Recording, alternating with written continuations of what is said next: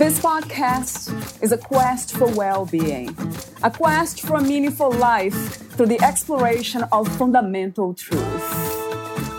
Enlightening ideas, insights on physical, mental, and spiritual health.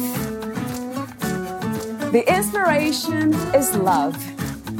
The aspiration is to awaken new ways of thinking that can lead us to a new way of being well.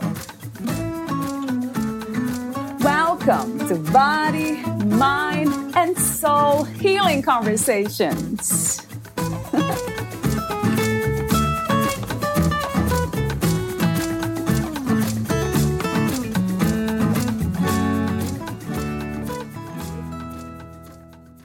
Today, I asked my body what she needed, which is a big deal considering my journey of not really asking that much.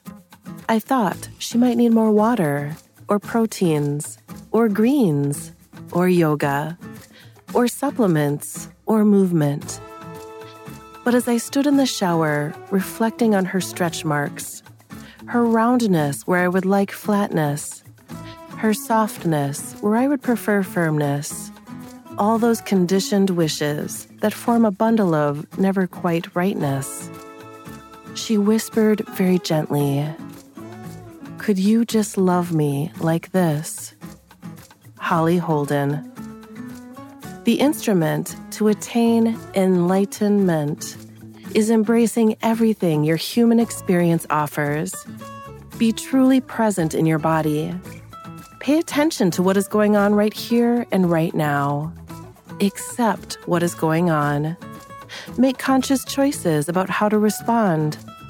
In that state of clarity, go about your day. Derive joy from small, mundane things like cooking dinner, going for a walk, or having a shower. As a result, everything around you will start to reveal its inherent magic. Enlightenment is not found by trying to escape this mortal coil, but by wholeheartedly saying yes to everything it has to offer. How we as a society treat our bodies is a direct reflection of how we treat Mother Earth. Many of us see our bodies as a tool to make us feel pleasure, and our Earth as a resource to provide us with whatever we want. We take without thought for the consequence to ourselves or other beings. If you treat your body as an intelligent entity with its own needs and wants, with its own desire for joy, care, and love, as an equal partner in this adventure called human being lifetime, you will start seeing Earth and all her creatures in the same way. Imagine living a life basking in the inherent beauty of your body and of Mother Earth. Iris. Valeria interviews Iris Angelis. She is the author of Your Body is the Portal to Your Soul. Your body has the answers. Make it your best friend for life. Iris Angelis is an author, artist, mentor, healer, workshop facilitator, chiropractor, and applied kinesiologist. Her writing is based on a combination of her own lived experience and insights she has gained from seeing over 25,000 patients after nearly 30 years of practice. Iris has a deep passion to empower people to thrive in their lives and bodies so they can offer the world the gift of their unique soul frequency. Within the pages of her first book, Passion to Thrive, Balboa Press, Iris introduces different archetypes that guide us through difficult situations and circumstances, back to our own magnificent selves and to the divine feminine. The second book, Your Body is the Portal to Your Soul, The Kind Press, Iris provides the simple steps to allow you to develop a loving, respectful, and reverent relationship with your body. You will understand the different sensations your body uses to communicate with you and how to live in alignment with your body's guidance in order for you to live your life to its fullest potential. Full and conscious embodiment, being truly present in our lives by being fully present in our bodies, leads to enlightenment. Iris lives with her husband and beautiful dog Jasper on the north coast of New South Wales, Australia.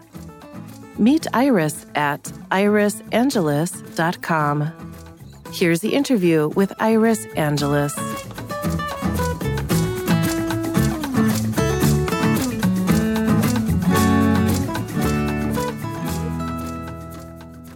In your own words, who is Iris Angelis? I knew you were going to ask me this question. It's the only question I know you were going to ask me.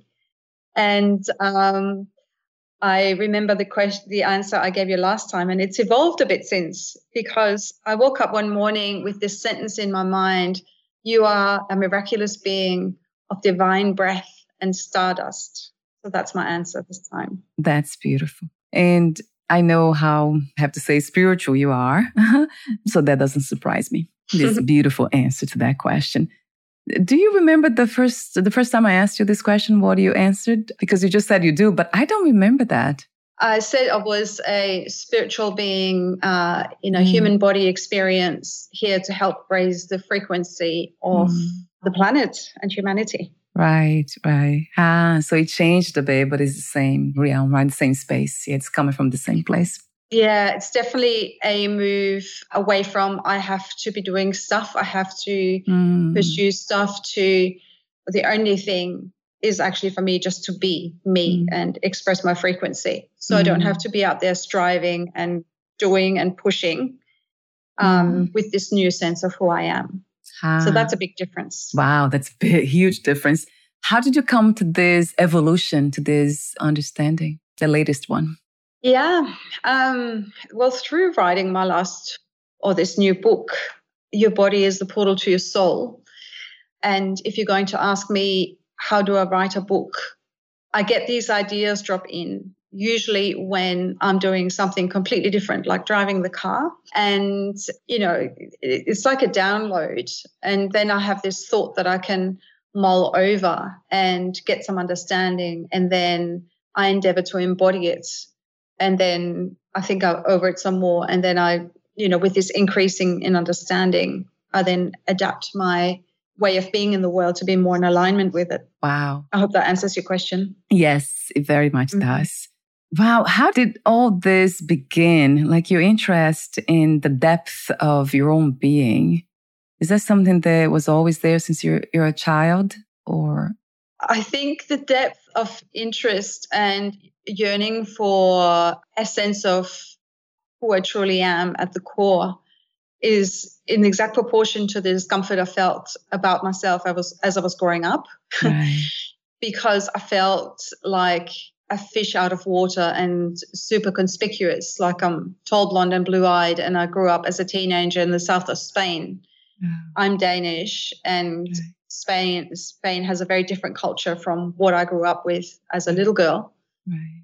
And I just felt like I didn't fit in so many different ways. One of the nice things about having a few more laps around the sun and having been tried and tested in various situations is that I have moved into a space of knowing that I can trust myself and knowing that I am indeed good enough and that what I offer is valuable and that it isn't actually me who's mad, it is the rest of the world.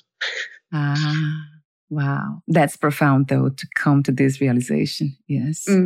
Because we are constantly being influenced, right? Impacted by the outside world. And it's easy to think, to believe, to feel that there's something wrong with us instead.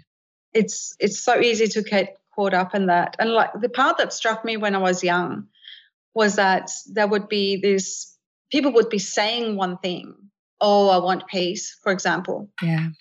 And then they would act to create conflict. Yes. And it just didn't match, the words and the actions didn't seem to fit together in vast majority of the adult world. And that was the part that had me so confused. And I thought there must be something I'm not understanding. Right. But no, I was understanding, I was seeing it correctly. It was that there is incongruency there. Yeah. So there's a lot of, I would say, confusion, the lack of clarity. Where do you think this comes from, Iris? What's the main cause of this confusion for people to not be centered in a sense of knowing themselves, not coming from their own hearts? Why there's so much confusion? I've also grown a lot more cynical with age, and I think it serves the people who govern us. If you've got people who are in fear or unaware of their own power or their own worth, or who are caught up in the strive, don't ever stop and breathe and actually enjoy the present moment. It's a lot easier to make them do what you want them to do. That, if you've got somebody who's reasonably sane and knows their own worth and their own power, they're not going to get caught up in that. It's like being an older woman and seeing the fashion come back and go, oh yeah, I remember that. I'm not buying that again. Yes, right. So it's about funneling us into being in a particular way in the world, and also then not questioning, hang on a second, why are we being funneled this particular way? Why are we being distracted? Why are we being told that this is true when it's clearly not? Yes, that makes a lot of sense to me. So fear. So with that, the question that comes to mind is, so you're basically saying that forces that guide, let's say, the masses, most people, to behave and to believe the things they believe in, they actually know what they are doing? Because I would think that they are also into the living in this space of ignorance and fear to be doing this. But it seems like they do know something beyond that. You mean people? Yeah, those who, let's say, manipulate masses or try to guide us in a direction. Basically what I'm understanding from you is that the fear base, right? The fear culture. And we see this happening right now with the wars and all. And then when I saw that, because I don't understand anything about war, honestly. Nothing. I cannot make sense of it. But I noticed that how they do it, then they start bombing places. They want people to do something, behave in a certain way. And then when they don't, they start causing this extreme fear through the means of violence. So that means they know something. Then they know how most people behave. If they are afraid, then they will, as you said, they are easily controlled. So, but they must know also something beyond that. I know they are coming from ignorance too, but I have heard that they actually know that people have that power within and they could access that at any time. Yeah, I think there's two layers to that. I think some of the instigators know exactly what they're doing. And then there's another level of people who possibly are acting in good faith, but who take their orders from the level above. True. With whatever reasoning that they're giving. And yes, I agree, like when people are in ignorance or are being kept off kilter, it's a lot harder for them to reconnect to their own hearts and their own guidance. Right. Like I watch war and it's brother and sister fighting each other. Like, why? Earlier in the year, I was lucky enough to travel, and it's a long way to anywhere from Australia, and we were traveling to Europe to spend time with my mother. And everybody that we talked to along the way were just lovely human beings who wanted to live a good life, and they wanted their neighbors to live a good life, and they wanted to look after their families and wanted to be happy and at peace. And I would say that's 99% of the human population. Like really, we just want to live a good life. Yes. And it's a very small minority that is interested in war for whatever reason. And I think there are many of those. And isn't it time that we stopped, listen to our hearts and think, well, why would I want to drop bombs on somebody I've never met? What's my problem with these people who are living far away in a different part of the world, doing life their way? Why do these people have the power to send our young men into war and they come back either damaged or they don't come back at all, and all the grief that then gives to those families? It doesn't make any sense when you stop and think about it. Yes. We're all human. Right. We all want the same things. Humans thrive when they're being altruistic and cooperating. Yes. And that's the antidote to what's currently going on.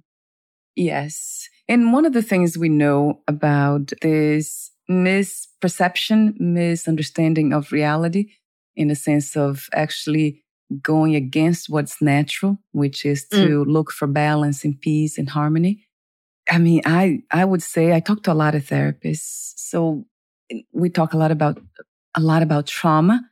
So that might be something that's coming from that place. Those people who are looking for chaos, they are feeling chaotic within the inside. That's the lens through which they see the world, perceive themselves and the world.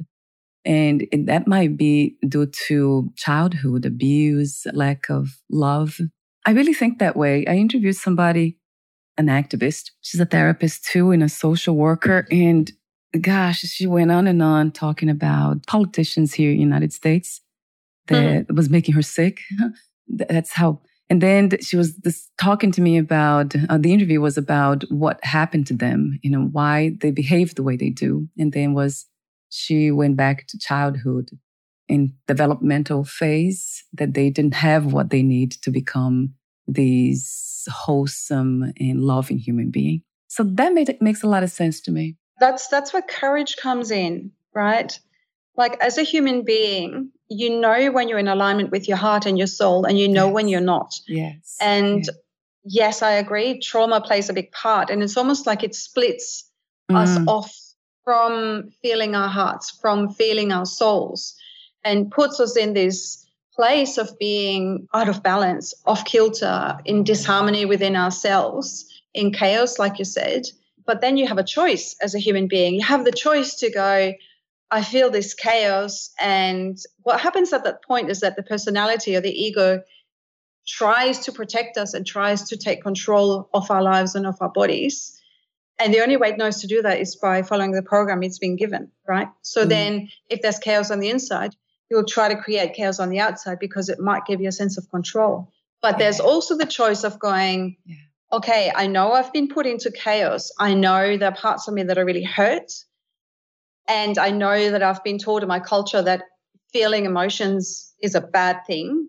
But I'm going to be courageous and make that choice, because if I don't, I am going to be perpetuating this very thing that is making me feel terrible. So we need to develop the courage to stay with our hearts, to feel what's going on for us. Because if you allow it, like we talked about before, if you allow it, if you can get into a place of acceptance that goes, there's a part of me that feels really hurt. There's a part of me that feels out of control and it wants to be cruel to feel a sense of power, If we can actually accept that as a human being, every human being has access to that, but also as an individual, I personally have access to that, and I'm going to accept that. Then I have a choice about whether I act from that impulse or whether I just acknowledge and go, okay, right now you feel like saying a cutting remark or being cruel in some way, but I'm going to choose not to do that because that's not helpful. That's not the set of consequences I want to choose for myself and for this relationship. It's not the frequency I want to put out in the world. So, like, that's one of the things I talk about in my book. It's like every single human experience, choice, emotion is available to every single human being. And it's confronting to think that I personally have the ability to act in the way Hitler did, right? Yeah, yes. But if I don't accept that and I've put that part away, hidden away somewhere, then that little Hitler is going to come out in me generally when it's least appropriate, right? So if I can accept that, then I have choice, then I have clarity, then I have, okay, that was a potential reaction that is not particularly helpful, good, or sustainable. Right. I'm going to choose to not say that, and I'm going to choose something else, whatever that might be. Right. Yes. Wow. They all sounds like the byproduct of healing, of the first step, right? To heal oneself, making that decision first. I wanted to be Absolutely. healed. Yeah. Observing it and then making a decision to not keep doing what you've always done. Right. I think like actually taking that step back and observing I'm doing this rather than being the emotion or being the thoughts or being the behavior. Yes. Actually take a step back and go, well, that's how I'm thinking, feeling, or acting right now, but that's not who I am. That's programs taking off. Who am I really? Take a moment to feel our own hearts and go, I am actually a completely different frequency than those things over there. Wow, what a powerful process, right? Observation, just if we can be open to it. And I see now that more people than ever are open to the possibility that we can choose, we can have what you call courage to heal, to live a peaceful life, to choose love, peace, harmony, joy. it is a choice. I used to believe that we didn't have a choice, but that's because it was coming from the understanding that there's just one life, one reality, not two. That's non-duality. But then, of course, minds are different. The thinking minds vary. We all different when it comes to that. So not to be confused, I guess, with the consciousness, right, Iris? I'm jumping here to another type of conversation, but I'm trying to make a distinction between consciousness, pure consciousness, and mind, that they are two different things. The mind is a tool, right? Its job is to interpret what we see on the outside world in a way that we can make sense out of it and move in it. But it's not who we are. We have a mind. We are not the mind. Yeah, we're not our thoughts. Yeah. Yes, we have a mind.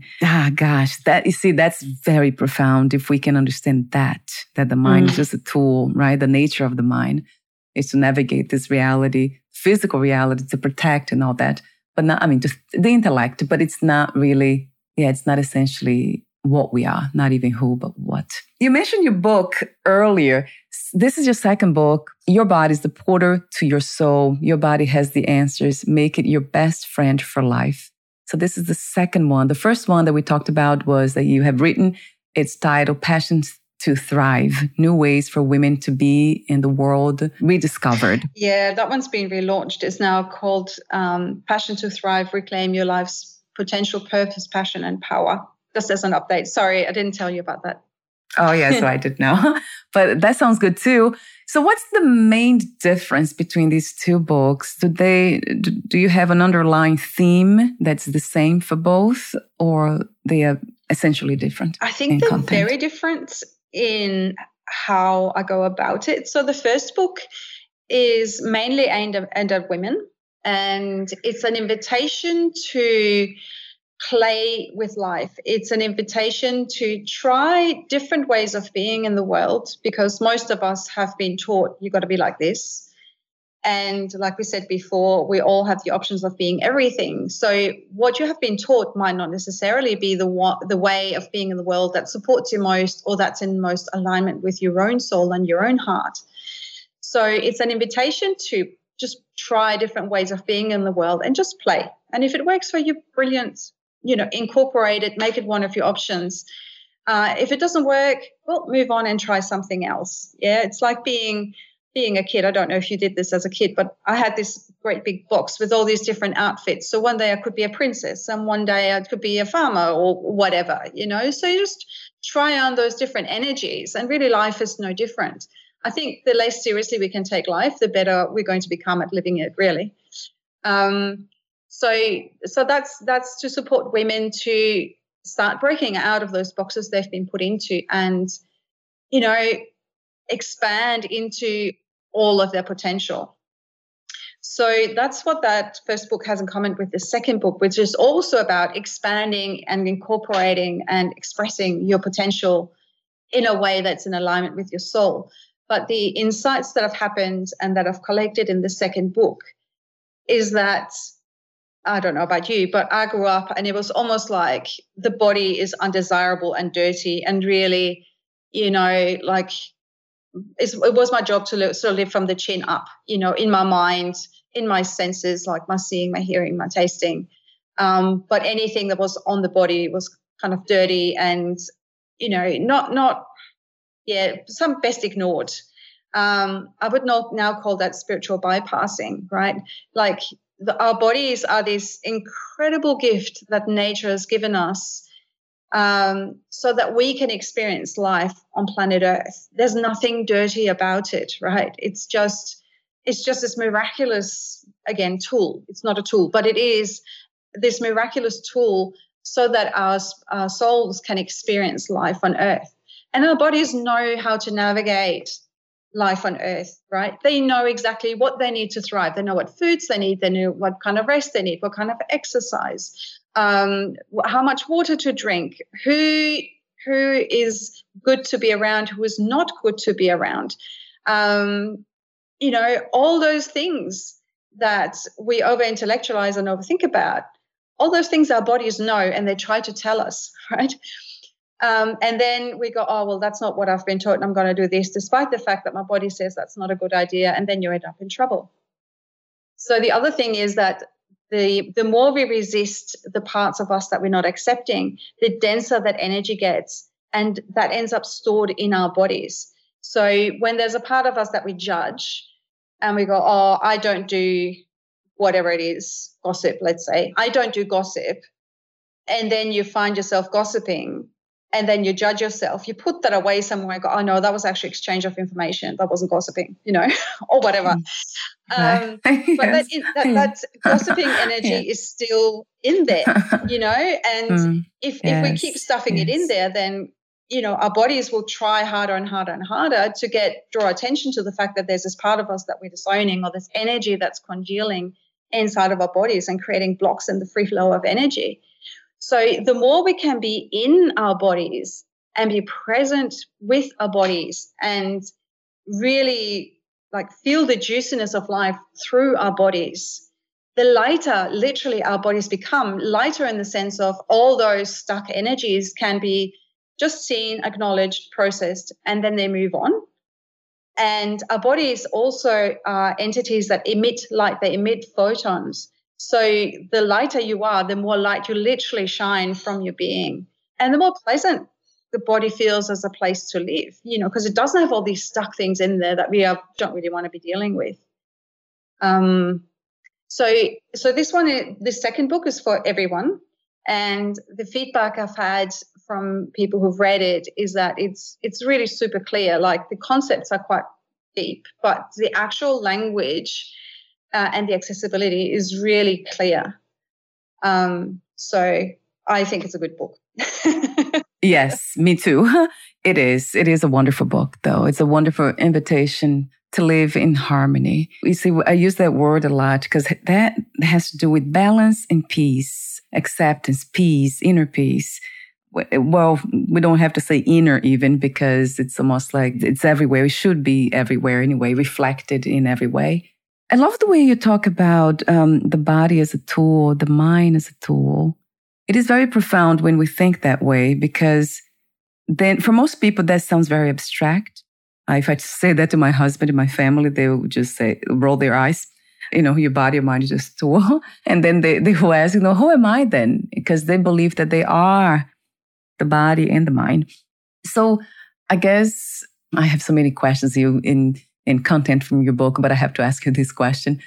So if the body and the mind, they are just tools for consciousness, do you call it the soul, the spirit? And how tangible is that?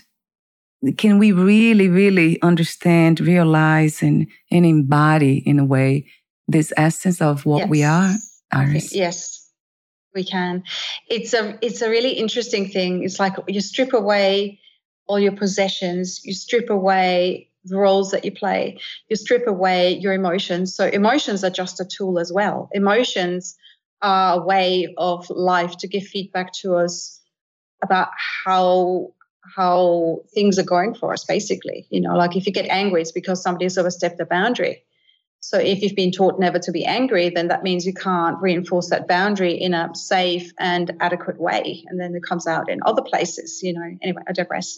We're not our minds, but we are the essence. I like that word, essence. Thank you for that word.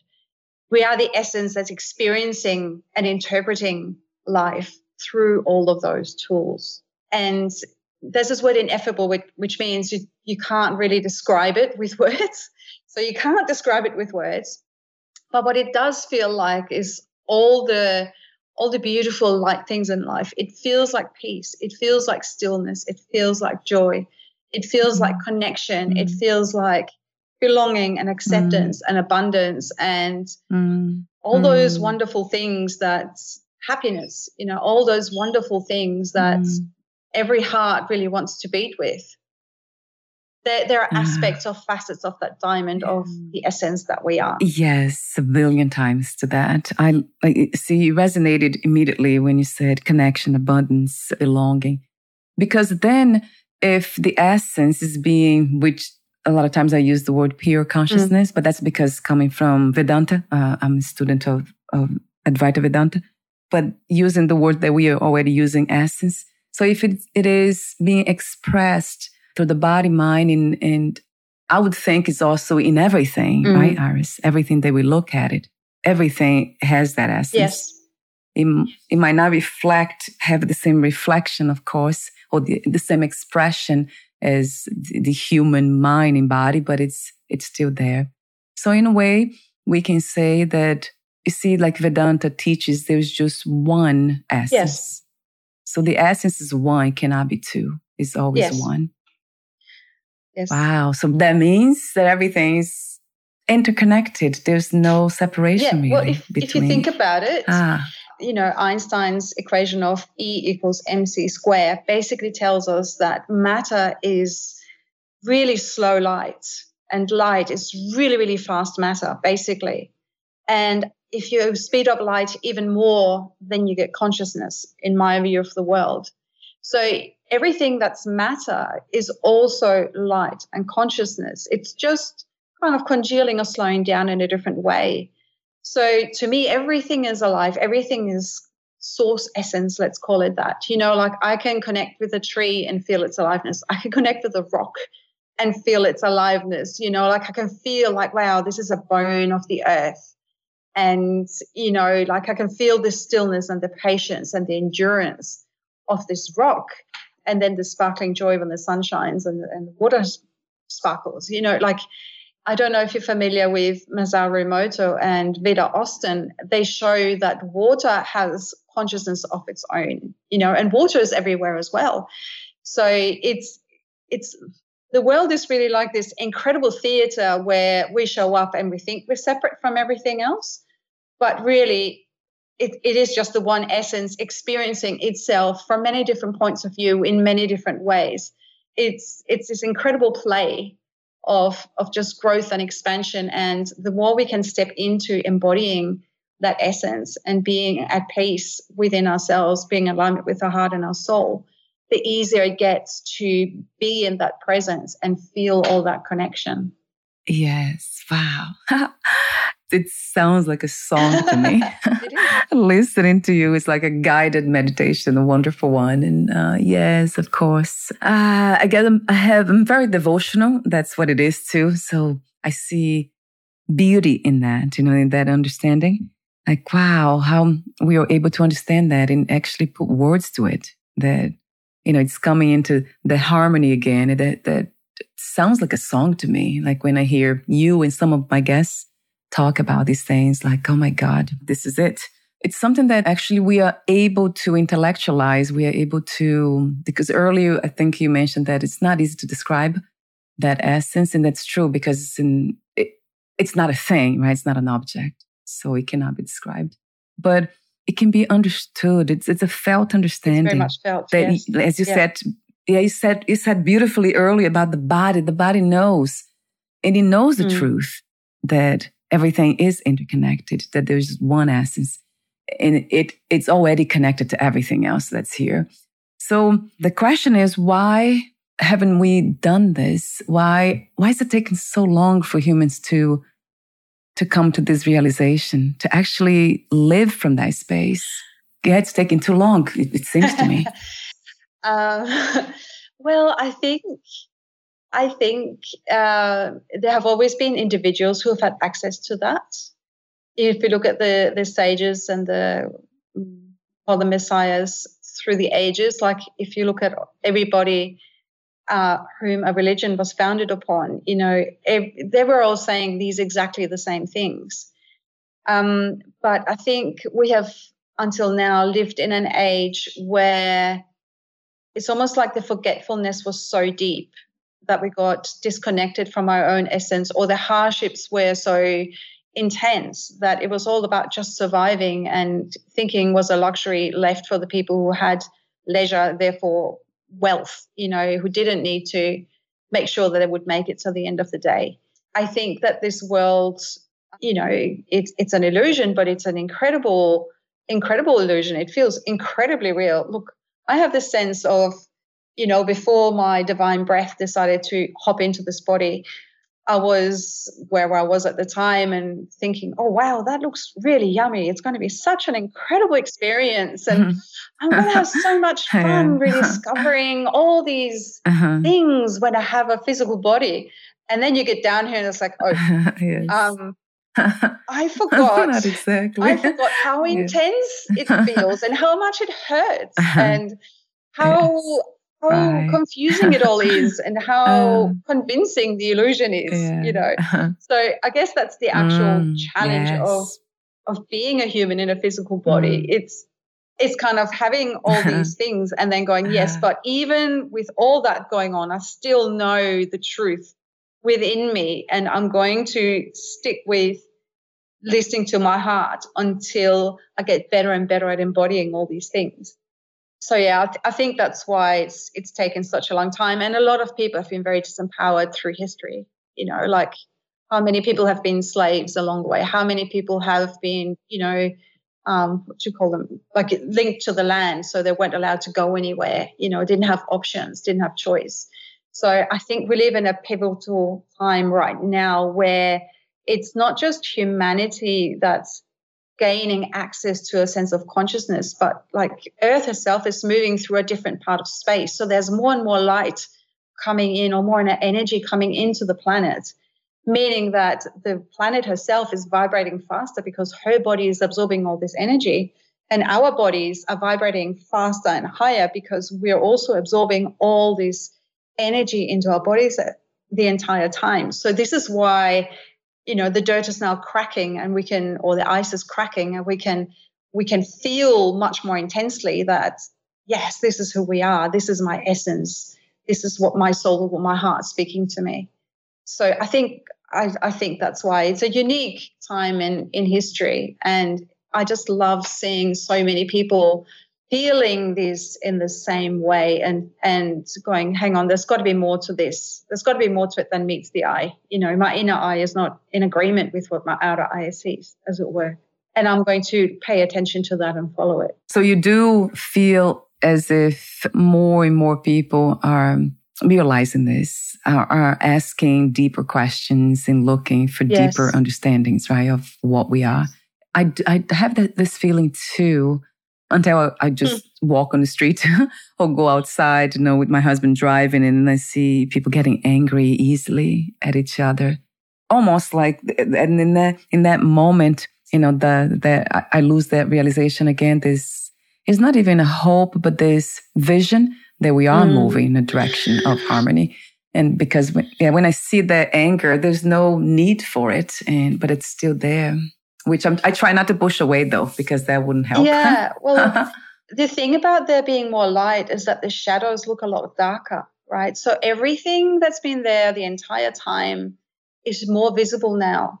And it needs to be more visible so that we can see it and accept it and integrate it so that we can become whole human beings again. So it's part of the process. You know, like it's like when you have a spiritual awakening, to begin with, it's, oh my God, it's amazing. Like unicorns and butterflies and magic everywhere. It's like, yes, exactly. That's what happens when you first realize there's more to life than meets the eye. And then you get to have one healing crisis after the other as you're finding all these parts of yourself that you've disowned and don't like and judge and have tried to keep hidden, you know, as they come up for healing and reintegration. And I think that process is a lot faster now too than it once was. And then every time you do the work, you then get to feel that little bit more alive. You get to feel that little bit more expansive. You get to feel that little bit more authentic, and it makes it so worth it, you know. Yeah. I remember early on in the piece, you know, you would read a horoscope or something and it would say, oh, yeah, and you have a great healing portal coming. I was like, oh, wow, fantastic, exciting. And now it's like, oh, no, another one. I thought I'd done that bit, but no, there's another layer. All right. But I also know that it'll be worth it on the other side. When I'm in an uncomfortable experience, I know, because I've done it so many times now, that at some point I'm going to be grateful for this, because as a result I will access more of my own true essence. And that's always worth it. But, you know, like in the process of it, yes, there's outrage and anger to be felt. And people who aren't conscious about the process will then project it onto others or will emote it out instead of processing it internally, as it were. And that's what we then get to observe. And then the world looks like a much worse place than it actually is. It's so true. Wow, you just kind of bring this to my attention, because one of the things that something in me tends to push away is anger. When I see anyone getting angry, it's automatically I want to get away from it or judge also that as a bad thing. So in judge in the sense of why this expression instead of something else, more peaceful. So I'm trying to work with that. That's I'm wondering, I would love to hear from you that too. So what's the best way to deal with this? It's a projection, I know, but it's the expression of life. I know if I'm responding this way, it's because it is in here. So something has been repressed. So I was not able to express anger. And I know that this has been the case as a child being abused. It was suppressing or repressing anger. So now it's still here, and I'm trying to transmute that energy. And it doesn't come out that way, but it comes out as a judgmental thing, not liking and disliking anger. Yeah, well, anger is an interesting one because anger usually covers something else up. Yeah, like of all the so-called negative emotions, if you look like the scale of consciousness, anger is kind of the top one.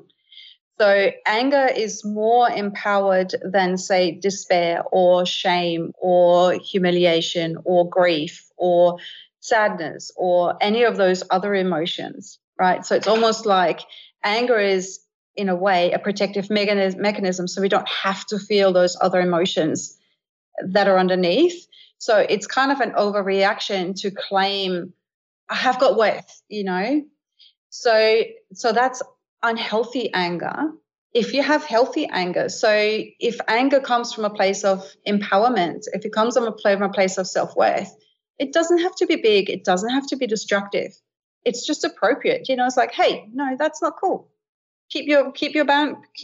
Respect my boundary, and that's all you need then, because if you own your power, if you know your own worth, then people feel that and they just don't mess with you, whereas if you don't have that appropriate amount of anger to keep those boundaries in place, then that's when you're going to be walked all over or taken advantage of or any of those things.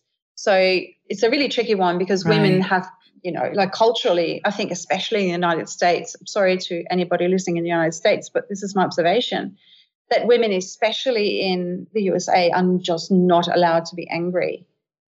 And, that's a human emotion, and women have a lot to be angry about, which is probably why they're not allowed to feel that anger, Like I grew up in Scandinavia, in Denmark as a little girl, and in Denmark, it's completely acceptable for women to be angry or outraged, especially when it's necessary and justified. Like if you don't claim that energy, then you don't have the oomph to actually go and change things in the outside world. Interesting. So it's and that's like any other emotion, like each and every emotion is a feedback. Like if you feel guilty about having said or done something, then it will hopefully make you go and make amends. And if you can't make amends, it will make you think twice before you do it again. Like each of the emotions that we feel are feedback to let us know how much in or out of alignment we are with our soul ultimately. Wow. Really. That is amazing. So, you mentioned, the body and then emotions, especially when it comes to the mind, right? The contents of the mind. That's so fascinating to hear. Yeah. So basically not pushing away anything, which is perhaps a practice for life, isn't it, Iris?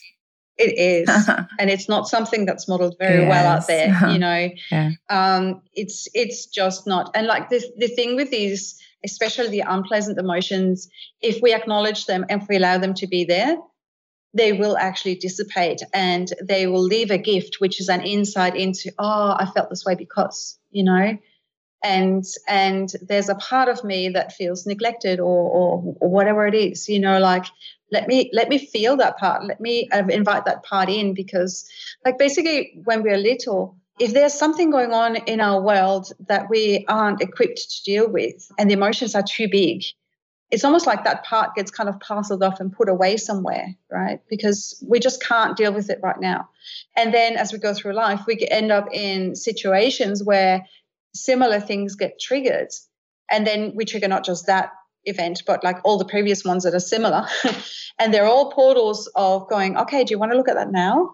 And the answer is usually no.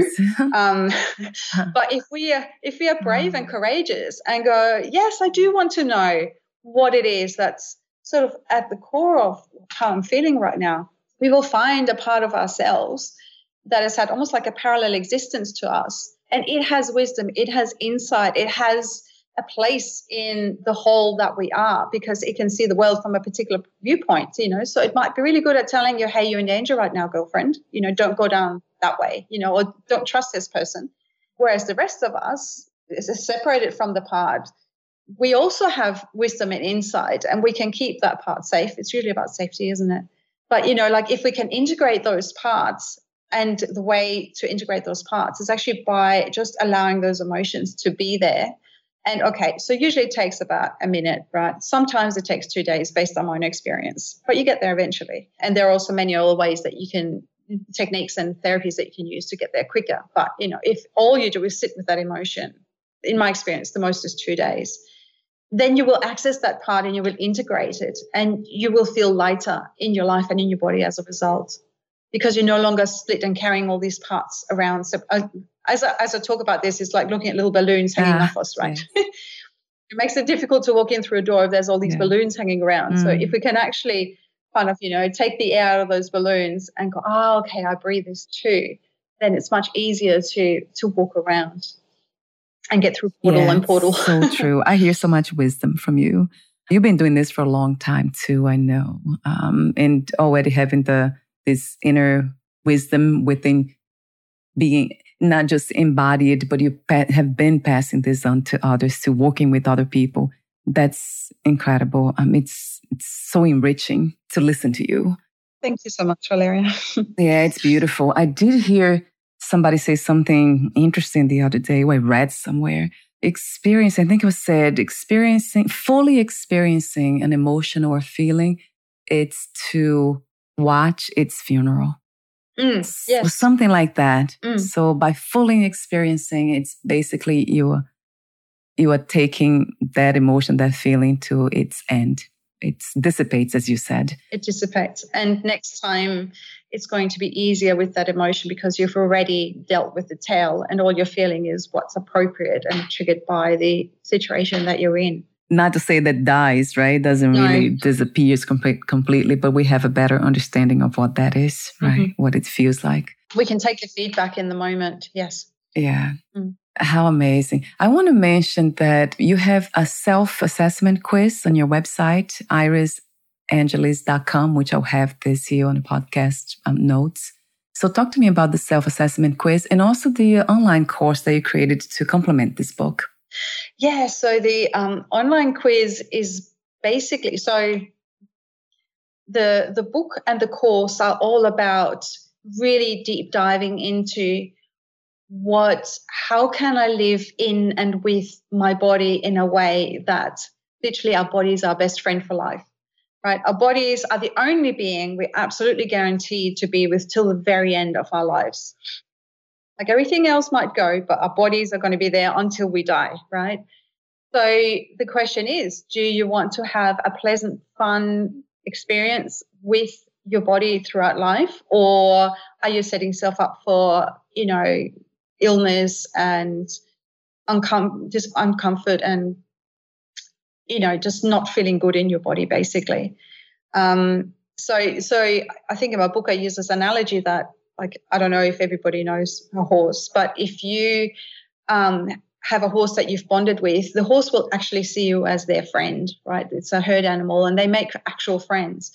So if you're friends with your horse and this is a bad analogy, but anyway, you've been to the pub and you're drunk, you can climb on your horse and your horse will take you home even if you're sleeping on top of it, right? Because it's like, I know where we're going. I'll get us there safely. No worries. Right. Yeah. I don't recommend going to the pub and getting drunk, but right. Yeah. No. But if you're not friends with the horse is going to be skittish. It's not going to trust you. It's going to, feel unsafe. So it's going to react excessively to things that you do on its back, etc. So really our bodies are a lot like that. If you make friends with your body and you understand what it's trying to tell you and you treat it with, like, a lot of people hate their bodies, right? They focus on all the things that are wrong with their bodies. But can we just change that viewpoint and go, this is an amazing gift. It's this incredible, intelligent creature that is trying to have a conversation with me about what it needs to thrive. And if our bodies don't thrive, we can't thrive. It's fairly straightforward, right? So if we can understand what the body is trying to tell us and we can give it the nurture of whatever that is at the time that it needs, it will feel good. And then we can feel good in our bodies. And then we can do with our bodies what our souls want us to be doing while we're here. So both the book and the course, it's like a massive deep dive. It's basically about taking us from, at worst, hating our bodies or not understanding our bodies or being puzzled by our bodies or feeling betrayed by our bodies or being angry at our bodies, to actually gaining the understanding of what's my body trying to tell me, make it our best friend, and feel reverence for this incredible being that our body is. And the quiz is based on, basically, I'm a chiropractor as well, and watching how people interact with their bodies, how they talk to their bodies, how they choose to care for their bodies, tells me how far they are along the process of actually fully understanding and loving their body. So the quiz is some questions so that you can assess yourself whether or not you're actually, your body and your soul are in alignment, essentially, or if you're punishing your body, or if you are angry with your body, or if you are not understanding your body, then that's going to create that separation between you and your body. Yeah, so that's when you kind of live in your mind, in your thoughts, or in your vision, or your hearing, or your senses. Like, to me, it feels like, I can't really feel my body from the neck down. So it's an invitation to go, hey, how am I tracking with this? And is there an opportunity to do better? Some people listening to this podcast might go, I've got no idea what she's talking about. So that's obviously going to be challenging, but it's also going to be quick. Like, the stuff that I've written down is the essence, is the distillation of everything I've done for the last 30 years for myself and also observed in others. Yes, I know it works. So if you've got no idea what I'm talking about, do the course, and in 6 months at the latest, you're going to look at the world and you're going to move in the world in a completely different way. Most people who listen to you probably have already started on this journey. So it's a way of accelerating that growth. I kind of feel like, well, why do I have to reinvent the wheel? If somebody else has already, worked out how the wheel works, can I just, ask them, hey, can you give me the blueprint so I can build my own wheel, Yeah. And that's what the course and the book are about. Yes. How wonderful. I love your work, Iris. I mean, it is divine to me that I have to use that word, because it is. And I bet you can recognize by looking at somebody when they are not in alignment, right? When they are not, let's say they are not being a best friend to their bodies. Can you actually recognize it by looking at somebody? It's actually a lot easier to mention what it looks like when somebody is in alignment with their body. Yeah. And that is somebody who exudes vitality and sparkle, and they light up the room, and you can just feel the joy of life coming off them. So, I guess at the other end is somebody who, smokes, drinks, does drugs, eats junk food, doesn't exercise, and sits down all day probably playing a computer game or something like that. Like, that's about as disconnected from your body as you can get, in my view of the world. Yes, right. Because, it shows really that no understanding of what the body really needs. Yes, sitting around for too long is not good. Sometimes I'm always apologizing to the body. I'm sitting for too long, I'm sorry. Just for now. Yeah. Apologizing is good. And then you get up and go for a walk and your body feels better. Like, it's not hard. It's just changing a whole bunch of habits. Yes, right. That's exactly what I do.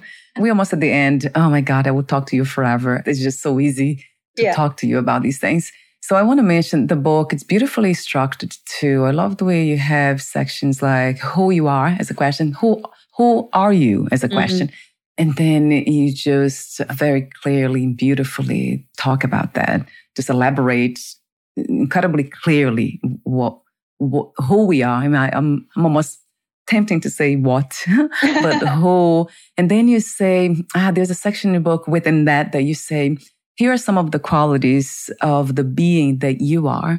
And then you go on saying love, joy, peace. And then I noticed how you repeat the word love many times.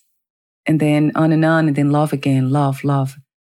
That was a beautiful reminder. I just kind of took a deep breath every time I saw that, the word love.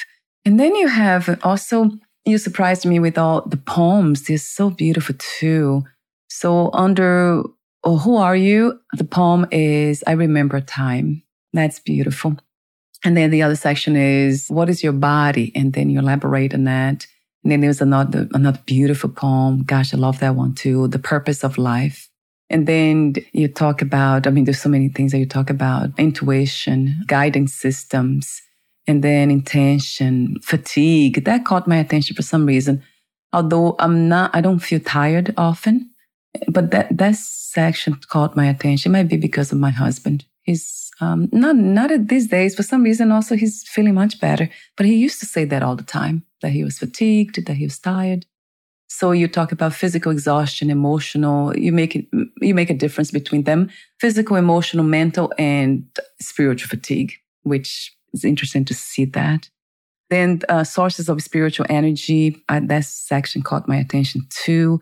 And then you said, trust that the universe knows what it is doing and it has it all in hand. Basically, the universe got your back. We heard that expression before. Yes. So, gosh, it's just a beautiful work. I love the quotes there too. So many of them caught my attention. Everything's energy. That was another message. And then that actually is a section in your book. And then you have the gratitude poem as well. Oh, you have the Future I See poem. Those are just, I love the inspiration where it came from because it's so deep and beautiful. And then the quotes, let me see if I highlighted one here that really, I just have almost tons of them here. But there's one that really caught my attention. Was an intuition. Yeah, not an intuition. There was, intuition. When you don't know, this made me laugh. Yeah. When you don't know how you know, but you know, and you knew that is all you needed to know. Gosh, that was a Zen, right? Zen to Sunny, I think. Yeah, talk to me about, that was just fun to read it. And it still is. Yeah, right. Yeah, I think it's a brilliant, I wouldn't have included it otherwise, but that one made me laugh out loud when I first came across it. You didn't? Yeah. It did, right? Made you laugh. And then you're like, wait a minute, it's true. This is very much true. Yeah. And there's so many of them. The moment you change your perception is the moment you rewrite the chemistry in your body. That was by Bruce Lipton. And then you are a being of divine breath in stardust. I think this is from you, isn't it? That's mine, yes. Yeah, wow, beautiful. And you did talk about the breath earlier. And there is the unknown one. Okay, I was hoping to have highlighted some of them so I didn't have to go through all of them like this. I'll just try to find them. Yeah. Oh, this one caught my attention. Somebody says, what's her name? Karen Blitzen. I'm not sure how to pronounce her last name. But she said, the cure for anything is salt water, sweat, tears, or the sea. There's something about that, salt water. You mentioned water earlier too. But there's something about salt water.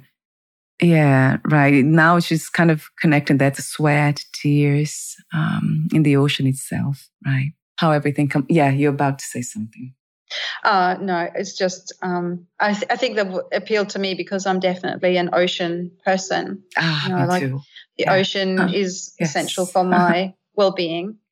But when you think about it, like the water contained in our body, like all the salts, mirror exactly the oceans that our bodies evolved from. So we actually carry the ocean within us in a way. Right. Right. Yeah, there's something about that. And even I'm working on to host events, live events here where I live in Clearwater, which has beautiful, clear and still waters. The ocean's so calm.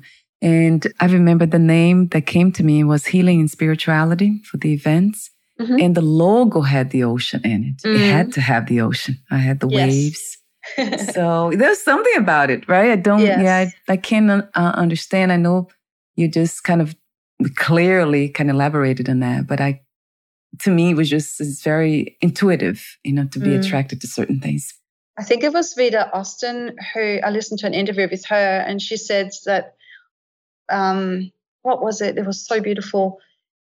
Like that water is liquid light. So it's like it's almost like the glove that consciousness uses to put its hand into, as it were. And when you think about water is everywhere, right? Like obviously there's the water we can see, but there's water in our bodies and there's water inside the earth. And, the consciousness can go and experience all of that simultaneously. I mean, it's just a mind-blowing concept. It's almost like everything is energy, everything is consciousness, and water is the vehicle for the experience of that consciousness. Right. Wow, I have heard that. I interviewed somebody recently about hydrogen water, and I interviewed a water scientist too who talked about water being liquid crystals. I know you said liquid light, but she said crystals. Which is also made sense to me. But light, yes, right. There's something about light in the ocean. Iris, we're almost at the end. I would love for you to read one of your poems, if you don't mind. Any of them. They're just so beautiful. All of them are amazing. Sure. So all of these are available on my YouTube as well. And I was looking through my book, and the poem I've chosen to read today is The Purpose of Life. The purpose of life is just to be gloriously, vibrantly, radiantly alive, experiencing everything, resisting nothing, feeling into the depths and the widths and the breadths of what it means to be human. The purpose of life is to embrace everything it means to be human, while remembering that we are beings of divine breath and stardust. The purpose of life is to see beauty in all other beings, human, animal, plant, mineral, ethereal, the planet herself, even when it isn't pretty. The purpose of life is to remember our shared humanity, Ubuntu, and to be curious about our differences. The purpose of life is to see what connects us all, heart to heart, past the surface appearance of what seems to separate us. The purpose of life is to experience intensely through our senses the taste of mangoes, the colors of a sunset, the softness of skin, the resonance of beautiful music, and allow it to nurture our soul and our body in equal measure. The purpose of life is to celebrate the magic of simple things like cooking a delicious meal, laughter with friends, hugs with the ones we love. The purpose of life is to look deeply into another's eyes, to remind them of their own divine connection when they have lost their sense of who they really are.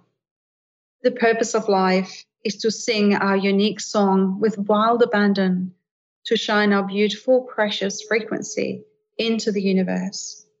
The purpose of life is to live in awe of the miracle of being alive, a spirit of pure love inhabiting a human body, breath bridging the physical with the unseen. The purpose of life is for Source to see and celebrate itself through our eyes. The purpose of life is love. Yes, a billion times to that. That's beautiful. What a beautiful poem. Yeah, I actually wrote it down here. Beautiful. It's funny that you chose that one to read. Yes, incredibly beautiful. And I love the taste of mangoes. That made me giggle around here. I love mangoes. So how amazing. I love everything about you, Iris. It's just so beautiful. Thank you for being this amazing expression of essence. Thank you, Valeria. I feel you're very much a sister of the heart. And I'm so happy that we connected. Yes. Yeah. I have so much devotion for all of this. Thank you. So before we say goodbye for today, I want to thank you again for your presence in this, shared reality and that beautiful vision for others to see what you see and how you see it. And then also a technical question about how to find you. I know I have your website here. Will be on the podcast notes. And I don't have your YouTube channel. So I'll have that one there too, the link. And the Amazon book. It can be found on Amazon. Also, are there any other places, Iris, to find your book? It can be found on all the online retailers. It can also be bought through my website, which is Australia-based. So if somebody wants a signed copy, I will have to connect with them so I can find out how much the postage is to their part of the world. But if somebody decides to buy the book, they can go into my website and put the receipt number in, and then they can get a wallpaper for their computer screen or for their phone to remind them that they're a miraculous being of divine breath and stardust as well. So any of the online book retailers have got it available. Yes, so that's wonderful to know. Are you on other social media platforms, Facebook, LinkedIn? Yeah, I'm on Facebook. So I've got an Iris Angelis profile, and I've got a page that's called Passion to Thrive. And